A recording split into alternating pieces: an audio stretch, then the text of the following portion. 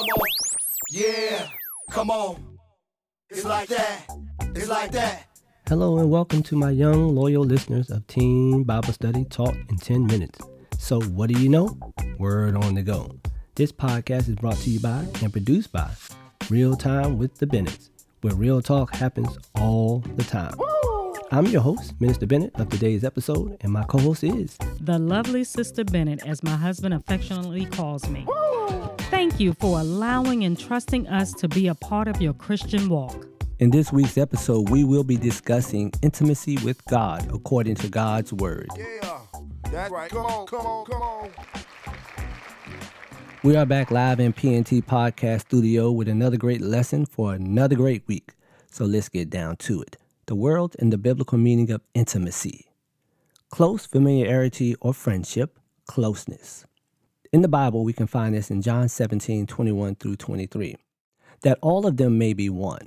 Father, just as you are in me and I am in you, may they also be in us, so that the world may believe that you have sent me. I have given them the glory that you gave me, that they may be one as we are one.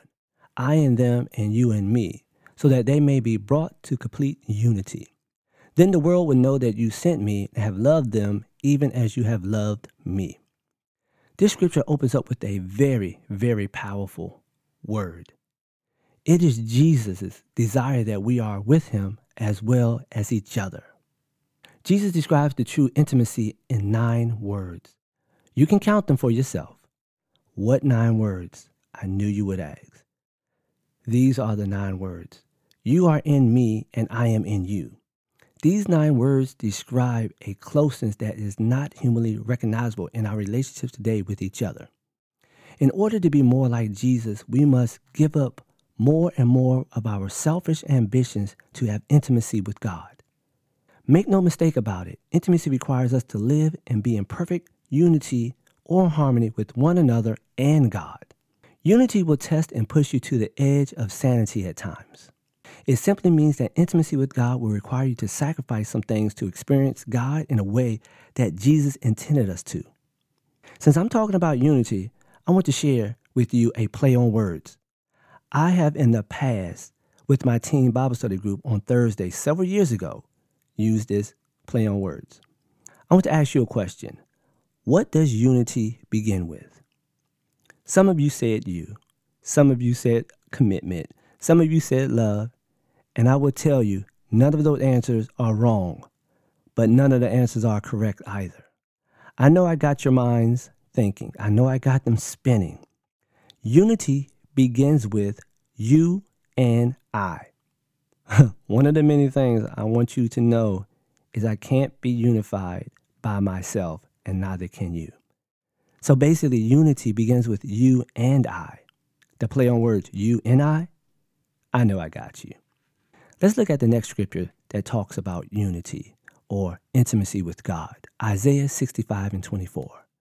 Before they call, I will answer. While they are yet speaking, I will hear. God is connected to us more ways than you could ever imagine. God has a vested interest in your success and your failures. Yep, your failures too. God is in such tune with us that he can finish your sentence and thoughts. God said before you can finish saying help, he is already there working things out on your behalf. He has already begun laying down the foundation and planning the big parade to celebrate your turnaround and your comeback. If you haven't already discovered, my young loyal listeners, God desires a relationship with you on a level well beyond the natural mind can comprehend and understand. Watch this, Ezekiel 34:32. Declares that we are all his sheep and he is our God. John 10:14. God is the good shepherd. He knows his sheep and his sheep know him. I hope you caught that. God established the intimacy. Did you get that? Before you were formed in your mother's womb, God had desired an intimate relationship with you. All you have to do is accept his invitation. What invitation? Now it's about that time you ask a question even I can answer. I thank you for this very, very easy question. John 3:16. That's the answer. God so loved the world that he gave his only begotten Son, that whoever believes in him shall not perish but have everlasting life. As we go to break with this question, are you ready to experience true intimacy with God? Don't go nowhere. We'll be right back after this short break. We are back live in PNT Podcast Studio after that short break. And we're going to talk about understanding the 4 elements of intimacy. I know this is a change up. Normally, after returning from our quick break, I talk about some practical ways to apply whatever topic we are covering for this week's lesson. God said this week's required an understanding. You can't apply what you don't understand. This is no different than school. You can't, well, you shouldn't, be tested on something you haven't covered. Okay, I hear you. You guys are saying focus, back to the lesson. Got you. Understand intimacy with God using 4 elements. Emotionally is one of the elements. Understanding intimacy with God using 4 elements. Emotionally is the first. Intimacy with God requires us to socially disconnect from the world to give God our full, undivided, unhurried attention in prayer. I sense you guys don't agree with me.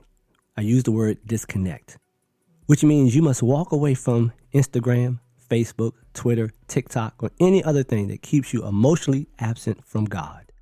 Try spending at least 10 minutes in the morning and 10 minutes before you go to bed with God in prayer to cultivate the emotional connection God desires with you. By spending this time with God regularly, you're giving Him the permission to heal whatever it is that is emotionally wrecked in your life. Allow God the space and time to impart to you the gift of emotional hope and faith. Mentally, number 2. This is tough, but like an emotional connection, God wants to connect with you on an intellectual level where you have conversation with Him throughout your day. This isn't prayer. This is talking to your best friend about any and everything. Yes, God wants to be your best friend. I know I said this would be a tough one. That's because our minds are junked up, cluttered, unorganized, and just in shambles at times. I applaud each and every one of you, my young loyal listeners, having to navigate through the things called life in 2021. You guys have to deal with keeping your social media image 100 and popping. Never let anyone catch you slipping. I know it's not cool to be a Christian or to be seen as a Christian, so you think it's not. Becoming a Christian at 9 years old and going to Vacation Bible School every summer because I wanted to allowed me to develop a mental connection that I can't live without today. Yes, I loved God that much at that age that I committed to going to Vacation Bible School. Even when my parents didn't register me, I went. Physically, number 3. I know you believe that this is literally impossible. It's much easier than you would believe, though. God offers us an invitation to draw closer to Him than we were the day before. Let me read 2 Corinthians 5, 6-8. Therefore, we are always confident and know that as long as we are at home in the body, we are away from the Lord. For we live by faith and not by sight. We are confident, I say, and would prefer to be away from my body and at home with the Lord. So we make it our goal to please Him, whether we are at home in the body or away from it. God knows if you are physically with Him based on where your heart is. Matthew 6:21. For where your treasure is, there your heart will be also. The key here is not to try to multitask after committing this time to God. Allow God to have all of you during these moments that you have committed to Him. Spiritually, the last one. This will be of no surprise to you, but the spiritual connection that God seeks with you requires the application of connecting with God mentally, physically, and emotionally.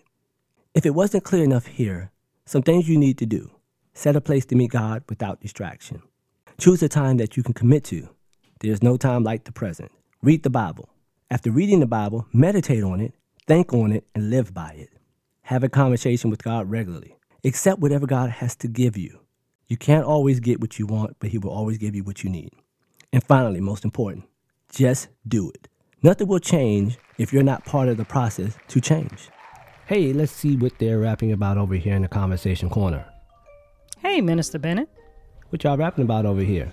We were chatting about intimacy, and before their minds could become warped and take them to crazy thoughts, I clarified intimacy with God, learning and knowing God on a deeper level. I explained that God wants to be more than a give me God. Even though He knows everything about us, He still wants to have a relationship with each of us. He wants us to talk with Him like we do with our friends. He wants us to tell Him everything that's going on with us and how we feel. Had a bad day or a good day? Tell him about it. Something or someone has you feeling down? Tell him about it. You have struggles trying to overpower you? Tell him about it. He's waiting for you to talk to him, not just ask for things. I explained that it is absolutely fine to recite the Lord's Prayer, but he wants so much more from us. God will never, for a lack of better word, override our flesh. In Mark 8:34, it reads, "When he had called the people to himself, with his disciples also, he said to them, 'Whoever desires to come after me, let him deny himself, take up his cross, and follow me.'" He said to deny yourself, meaning put your fleshly desires to the side and seek him. Spend time with him. Become a disciple, experiencing a deeper relationship. So we must make a conscious decision to do this. How bad do we want eternal life? Are we willing to deny our flesh, social media, games, and other forms of entertainment that monopolizes an enormous amount of our time? To spend time getting to know God? Oh, believe me, we all are guilty of spending a lot of time doing these things. Some of these things can become addictive, like my Scrabble game. But okay, getting back to the matter at hand, when you decide, because remember, you have free will, so when you decide that you want to have that intimate relationship with God, take the steps to make it happen. Deny yourself and get in his presence. As Princess Tiana says in Princess and the Frog, dig a little deeper. Be the witness for another Christian struggling to have an intimate relationship with God. In summary, the importance of intimacy with God. We can do nothing in and of itself apart from God. We are weak and challenged apart from God. It is when we are one with God and follow his biblical lessons step by step and keeping our eyes on the prize, which is Jesus Christ, we can find harmony and unity. Don't get stuck in the past stargazing at the many blessings God gave you and the trouble he kept at bay to keep you safe from hurt, harm, and danger. Use each day to draw closer and closer to God so that you can connect with God emotionally with your heart, so that you connect with God mentally with your mind, so that you can connect with God physically, allowing God to use you to reach your friends, and so that you can connect with God spiritually with your soul, which leads to true intimacy with our Creator. As always, please don't forget to subscribe and share so that you and your friends will get all future notifications when new and exciting episodes are uploaded and posted. Until next time, stay safe and live a life holy and acceptable to God. After all, it's your reasonable service. With a special thank you to LJ Productions for post-productions editing techniques used for this podcast. This podcast was sponsored in part by the Body of Christ Church in Waldorf, Maryland, Pastor Kenneth E. Stewart, its Christian Education Ministry, in association with Real Time with the Bennetts. Or Real Talk, what? You got it. Happens all the time. Yeah, it's like that.